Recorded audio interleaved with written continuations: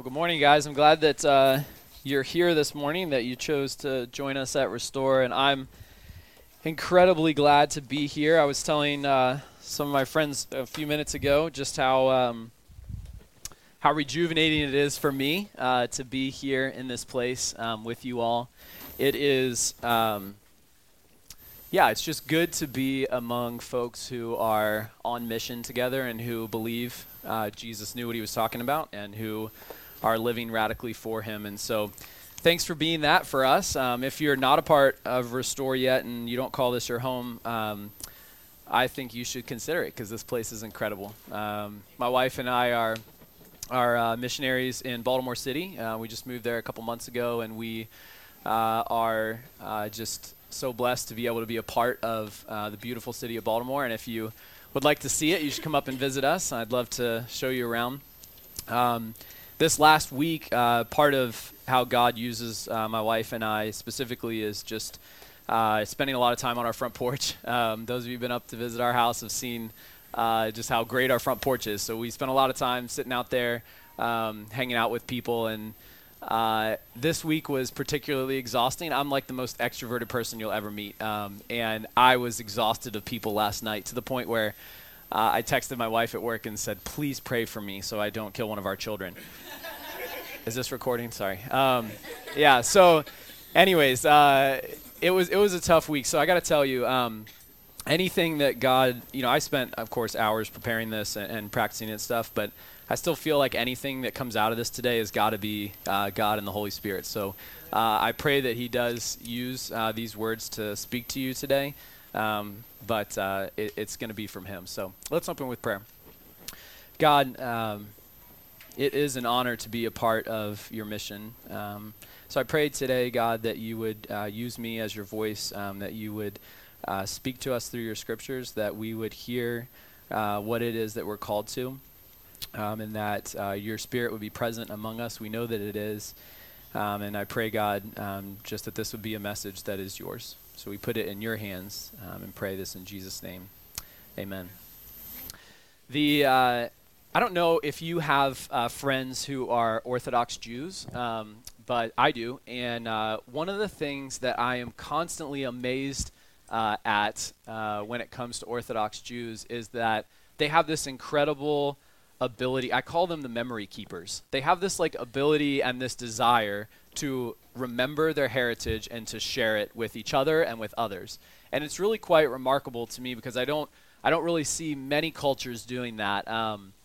But they seem to do this incredible job at remembering their heritage and reminding one another that they're a part of this grand narrative as the chosen ones, the chosen people of God. As a result of this constant reminding of each other and storytelling, even the youngest of Jewish kids knows their story and knows how providential the journey of their people has been.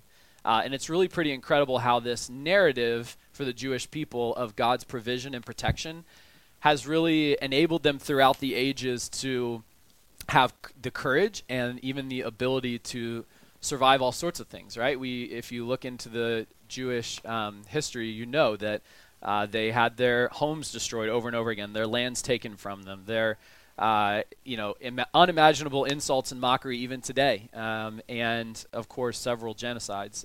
It is a history that you would not think a people group would survive, but they have been able to survive it. And two of the things that are constant for the Jewish people when you go back and study them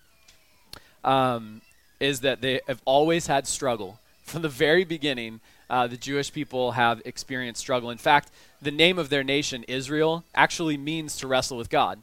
That's who their people group is, that they will be continually wrestling and struggling. And the other thing that is a constant for the Jewish people is that they never really have a true place to call home. They never have a land that is theirs. And so these are two things that mark the Jewish people as what we're going to call exiles. So there are people who don't really belong in a place, who are outcast and who are on the fringes.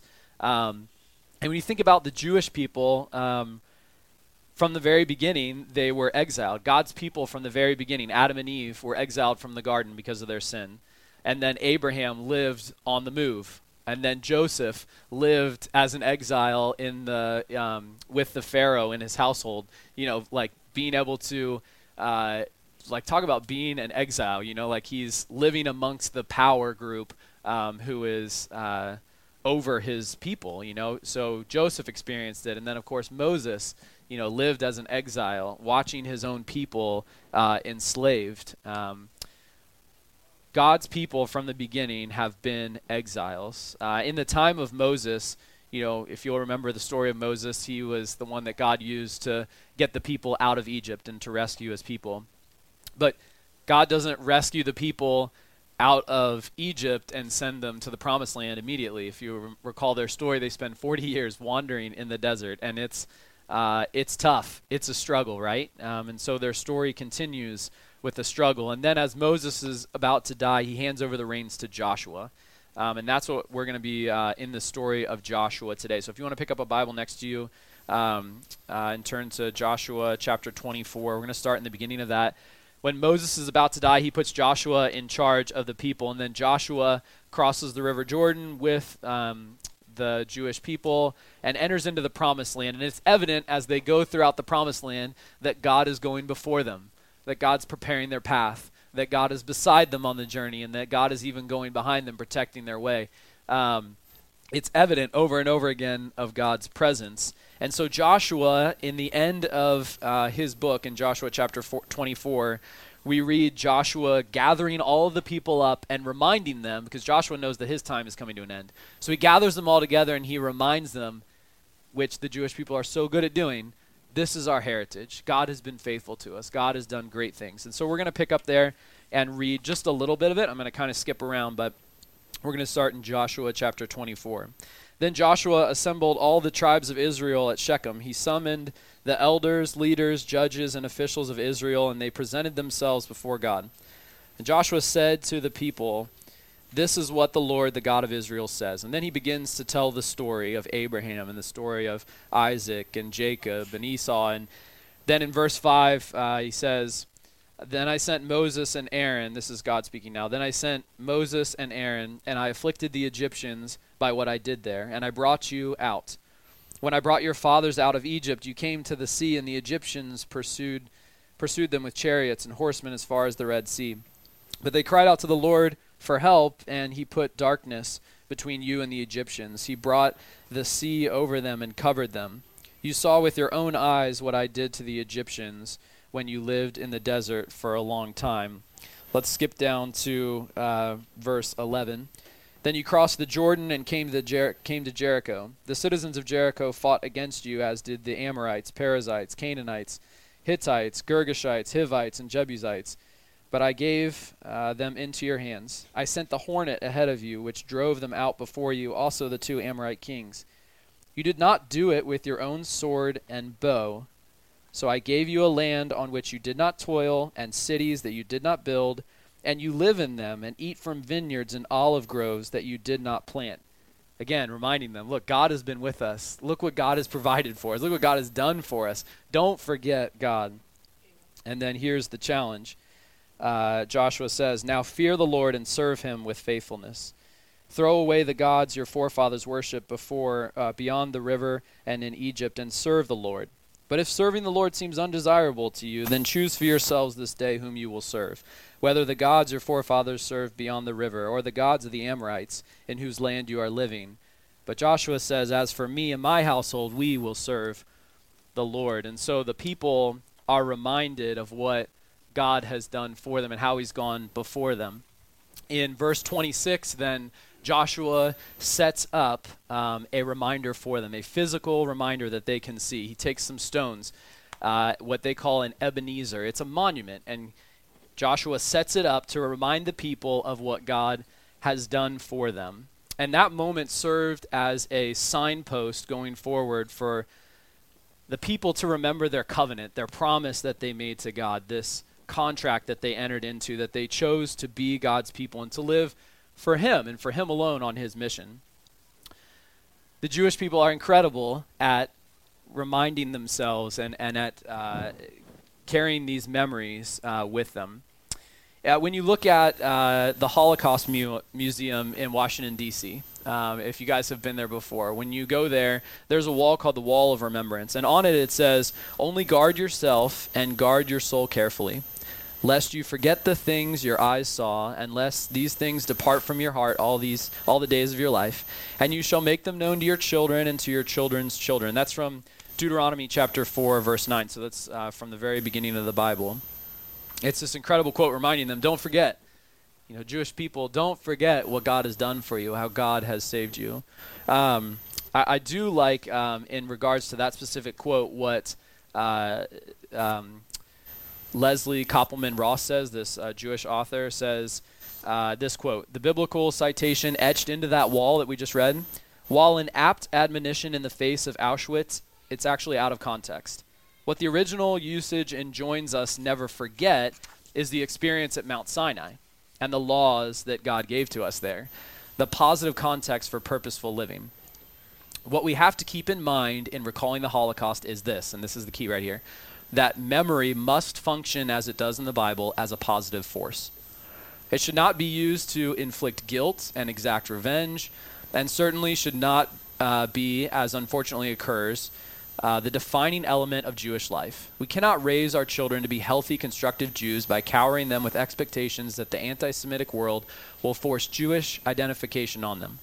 Being Jewish mainly because of the Holocaust happened or because anti-Semitism continues is not sufficient reason to hang on to a culture." You see, Leslie Koppelman Ross is reminding the Jewish people that God intended memories to be used as a positive propellant forward, that we should be driven to action because of our memories of what God has done for us. And it got me to wondering, what are our memories as Christians? What do we as a collective, sitting here today as American Christians, what are our memories? And I titled this sermon "Dangerous Memories" because I believe that when we follow Jesus, he lived a dangerous lifestyle. He had some incredibly dangerous dreams, and remembering what he did is dangerous. So I wondered, what are our memories as Christians? And I realized that for me and my story, and I would say that probably this is the same for most of us here, that Satan has fooled us into believing that Jesus was leading our nation in the mid-20th century, that in the 1950s, Satan has convinced us that our best memory as Christians, what we should look forward to, what we should dream about, the best memory we have is of a day in America in the 1950s when drinking and smoking and rock and roll were frowned upon, and when everyone showed up at church on Sunday morning and stayed after for the potlucks, and that is the best memory that we have. And I'll tell you guys, I want to believe that this land that we live in is a Christian nation, but it's not. And we actually live in what theologians call a post-Christendom world, meaning from the time of Constantine, when Constantine basically wed the church and the state together. We have had multiple empires across the span of history that have taken the church as its bride and have distorted it because of such. You see it most strongly in history throughout the Dark Ages, throughout that time in history, and as the people and popes became, were in bed with the kings, and you see how the two become intertwined. And really what happens is the church ends up taking, or the state ends up taking more from the church, and the church kind of loses its identity. But we live in a world now where Jesus is no longer a household name. Most of your neighbors, I lived in Silver Spring for 2 years, most of your neighbors don't own a Bible. Most of them, the mass majority of them, don't claim Christ as their Savior and King. And all of that got to me, it kind of begged the question for me, was Jesus ever at the reins in our country? Or, going back further, was Jesus ever at the reins in any nation? Was Jesus ever the top decision maker in any country in history? Or was Jesus, did he take a completely different tact? Was he born as a refugee on the run his entire life, being hunted, literally, and then eventually imprisoned and murdered. It's a different way to look at Jesus, right? Instead of wanting Jesus to be our president here in America and looking at him as a subversive exile, which is what he was. And that's what I want to do today. I want to look at who was Jesus and how did he live as an exile, and how do we live as exiles in our own country? See, I think if we fail to remember who Jesus was, then our best memories are false memories of the 1950s in America. And that's the best thing we have to look forward to. And see, I think when we have memories like that, that just leads us to nostalgia. It's like, pull up a chair, let's sit around and let's remember how things used to be. Maybe someday we'll get back to that, but it doesn't lead you to action. It doesn't lead you to actually doing radical things for for Jesus. The second thing that it can do if we don't remember who Jesus was is that we as exiles can find ourselves preoccupied with our own self-preservation. We can think about what's best for my people group, for who I am, for my family. Like, what's best for me? How do I survive? And as an exile, you can see how that would be a natural way to feel, right? That would be a natural way to live self-preservation. But it's not the way that Jesus lived, and it's not the way that so many who followed in his way have lived. So I think there's a price that we pay when those false memories dictate who we see Jesus as and what we see in the future for us as exiles. I think the price that we pay for our relative ease and comfort is that we won't be remembered in the great stories of our people. That I don't want to die in obscurity among the masses without a legacy. I want to be a part of this beautiful story that God is telling. And I think it beckons us to call or to live different lives as exiles. So we can allow our memories to embitter and drive us further into protective seclusion where we're safe and surviving. Or we can allow our memories to lull us into nostalgia. Or I think the third option and the better option I'm going to propose today is that we choose to remember the story, God's story, that we are a part of and we're invited to be a part of, and let that lead us into action as servants of King Jesus.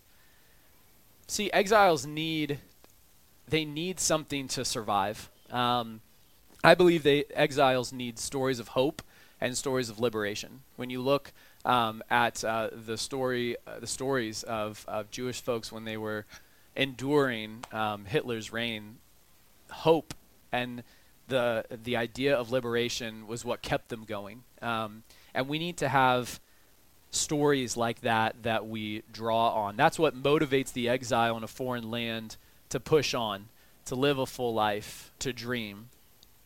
And as Christians, our hope, our stories of hope and liberation are centered around the person of Jesus Christ, an exile himself, one who was unwelcomed in his own hometown, one who was unwanted by his own people, cast out. Jesus showed us what it was like to live as an exile, and he beckons us to come and follow him in his way. He gave us a new law to live by, a new ideas for which give us purpose and give us direction. He said, love the Lord your God with all your heart, mind, and soul. Love your neighbor as yourself. And if we use these two things to propel us forward, we won't be nostalgically sitting around a campfire with other people who are already believe the same thing. We'll be living as missionaries, and we'll be actively engaging our communities. So I believe that we have dangerous memories as Christians. When we follow Jesus, there are memories that will be dangerous. And here's some of them, because I believe that our memories are potent. I believe that if you follow Jesus and if you love him, that when you remember his life, it should be life-changing for you, and it should be motivating to propel you forward as a positive memory. Here's some of those dangerous memories. Number one, we remember that Jesus was and continues to be our liberator, that Jesus says that he will come and rescue us, and God's story from the very beginning has been a story of rescue and a story of redemption and a story of hope. And if we remember that Jesus is our liberator, then we remember that what we're enduring right now is not the end, and that we're enduring right now is a part of the story, and we have hope for liberation and hope for being saved from our sins and from the chaos that we live amidst. But that's a dangerous memory because no empire wants a liberator, right? The Pharaoh did not want to hear from Moses, right? That he was there to liberate the people. And so it's a dangerous memory to have. Another dangerous memory is memories of Jesus' resurrection. Recalling the fact that Jesus defeated death not just once, but for all. That Jesus took Satan's biggest tool and demolished it. Like, that'd be like if we were going to war with someone and we got rid of all their nukes or something, right? Like all of a sudden, like they seem a lot more impotent, right? And that's what Jesus has done to Satan by conquering death. And if we remember Jesus' resurrection and the power that holds for us, then we're reminded that we don't have anything that we should fear. If death is the scariest thing on earth, which it is, and our King has conquered it, and we don't fear death, then we have nothing to fear. And if we live as fearless people, that too is a dangerous memory, because the empire uses fear to control people, and that's how empires have always been. But Jesus doesn't use fear as a manipulative tool. He doesn't use it. In fact, he conquers death and gives us hope for a future. So that's another dangerous memory. And a third one I want to call your attention to, a dangerous memory, is the memory of our King. When we recall that Jesus, from the moment of his resurrection, has been seated on his throne and that he is today ruling and reigning over us, and when we claim that, we are saying that we are going to follow Jesus' way and not the way of the empire, that we're going to live radical and subversive lives that look different from the rest of the empire around us. And that means that you're going to stand out. And so it's a dangerous memory to have. I think these dangerous memories of who Jesus was and how he lived are incredibly dangerous memories to have. But it's not just the dangerous memories. We also have dangerous promises. Jesus promised dangerous things.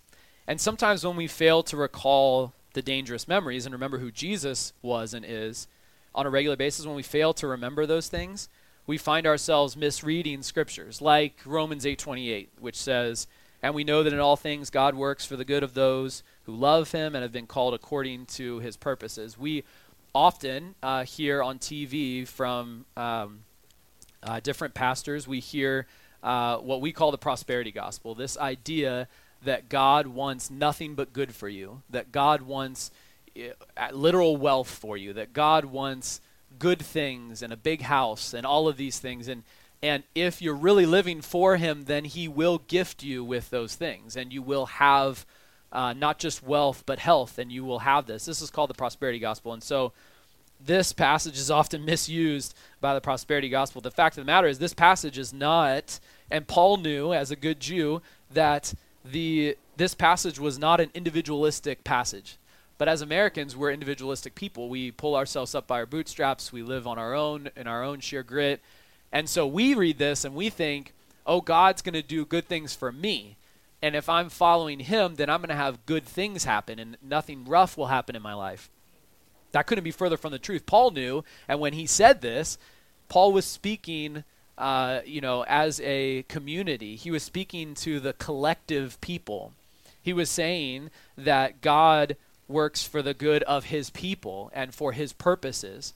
It's a collective goodness. And when we remember who Jesus was, we remember that Jesus' life and many other of God's people throughout Scripture endured terrible things, right? I mean, they had incredibly tough lives, right? They had to endure terribly tough things, and eventually many of them died terrible deaths. And so for us to claim this passage and say that if I'm really living for Jesus, then I'll have it all good, it is really flying in the face of what Jesus said when he said, take up your cross and follow me. Do you remember what the cross is about? It's terrible. It's horrifying. Jesus said, pick up your cross and follow me. And that's should act as a reminder to us of what what it's like to follow Christ. But the good news is that as much pain and trauma as is inflicted upon you for following Christ in his way, God is at work in all things for the good of his people and his purposes. So regardless of what you're going through, not regardless because God doesn't care about you and what you're going through, he does, and he walks with you. But regardless of that, God is at work during good governments and bad empires, during the senseless acts of good and bad people. All of these things are tools in the hands of an active, caring God who is faithful to bring about his purpose for the good of his people.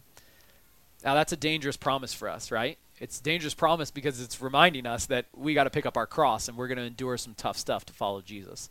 That's why it's a dangerous promise. But there's a dangerous promise to the empire because Jesus is the liberator who's going to judge the nations. And that's a dangerous promise that the empire reads and sees as as war against them. And in Luke chapter 4, verse 18, Jesus stands up in the temple among the Jewish people, and he claims to be the Messiah. He says, "The Spirit of the Lord has come upon me," Jesus, "because he has anointed me to proclaim good news to the poor. He sent me to proclaim freedom for the prisoners and recovery of sight for the blind, to set the oppressed free, to proclaim the year of the Lord's favor." This was incredibly radical, and it was also the beginning of when the Jewish people started trying to kill Jesus because he claimed to literally be the Messiah. He claimed to be God. And that's a dangerous thing to do in the midst of the empire. It was dangerous for Jesus, and it'll be dangerous for us when we claim that promise that he is our liberator. So we have dangerous memories. We have dangerous promises. But those are just thoughts, right? I think that when we take these dangerous memories and remind ourselves, when we remember his dangerous promises, that will lead us to dangerous dreams. I believe that exiles dream dangerously, that exiles dream things that are scary sometimes and that are pretty wild and out there. Think about some of the exiles throughout the Bible. Look at King David, who wrote most of the book of Psalms. He was, of the Jewish people, he was the top dog. I mean, everybody looked back to King David. But King David got his start as an exile, as Saul, the current king, was chasing him down, was hunting him. He was a marked man running for his life from the empire. But David continued to dream, knowing that God had plans for him and that God was going to bring him to the to the throne, and that God was going to use David. And so David, I imagine, dreamed dangerous dreams. We look at Jesus and his words and the things that Jesus says and the stories that he tells, and it's evident that Jesus had some pretty dangerous dreams. He talks about that he's going ahead to prepare us a place. But Jesus dreamed dangerous dreams, and his dangerous dreams led him to be imprisoned and killed, right?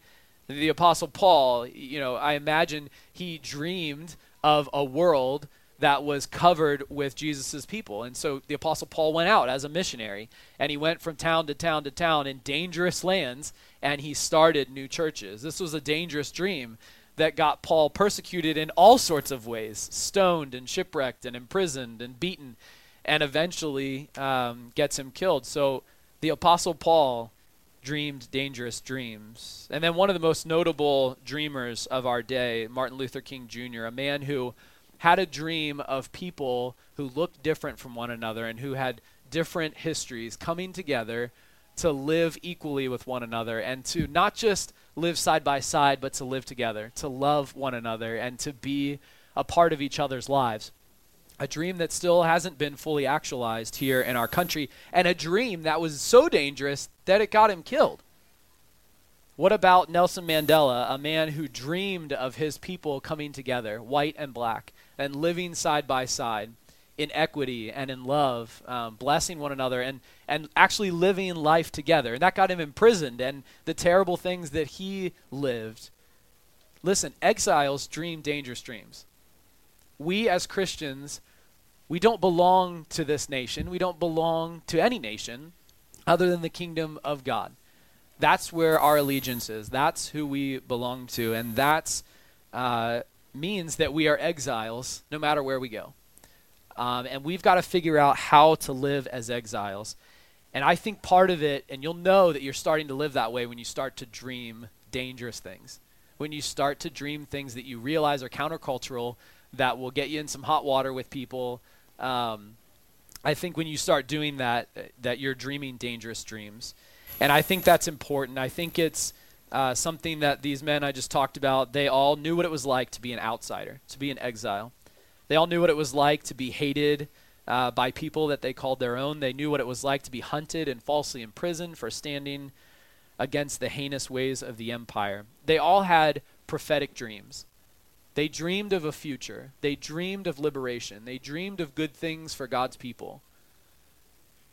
And we've got to start dreaming things like that. If we're claiming to follow Christ, we need to dream dangerous dreams as exiles. Our dangerous memories, our dangerous promises lead us to dangerous dreams, but where does the action come in? It comes in when we wake up and start living like Jesus did. When we live dangerous lives. When we actually do what Jesus did. We stand in protest to the empire.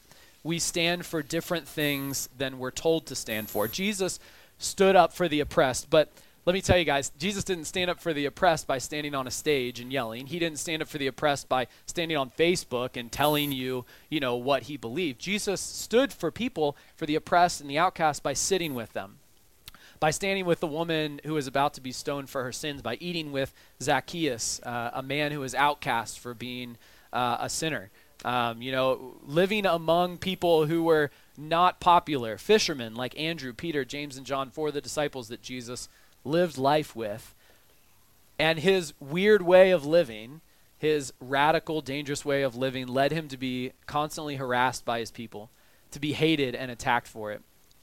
Guys, when we have dangerous memories of Jesus and his radical way, it invites us to come and join him on the narrow road, to choose a life of struggle, to accept our role as an exile in a foreign land. It looks like this. When we are exiles with prophetic voices and lives, we're doing things that are slow and subversive sometimes. It means living with your neighbors, loving your neighbors, like actually taking what Jesus said as being the second most important thing we can do. Love God, love your neighbors. When we actually take this as important, it's slow and it's subversive. We lived in Silver Spring for 2 years, and many of you know we spent thousands of hours loving our neighbors and spending time with them. And none of them came to be baptized or even come to join us here at church, guys. But I believe that the ways of Jesus, the dangerous ways of Jesus, are slow and subversive sometimes. So when you choose to live in that way, in his dangerous way of living, you're going to be outed. Carrying your cross will set you aside. You will no longer fit in and become part of the masses. You'll stick out as someone who's weird, who's doing weird things. And that's a good thing. Another way you're living as an exile. You don't fit in. Guys, Jesus calls us to live in a different way. He wants us to be revealing his kingdom more and more with our every action as we live dangerous lives. I love what Michael Frost, much of this came from, the content of this sermon came from a guy named Michael Frost. He's an excellent author. He wrote this book called Exiles. And I'll read this quote for you guys. Michael says, the Christian movement must be the living, breathing promise to society that it is possible to live out the values of Christ. That is, to be a radical, troubling alternative to the power imbalance in the empire.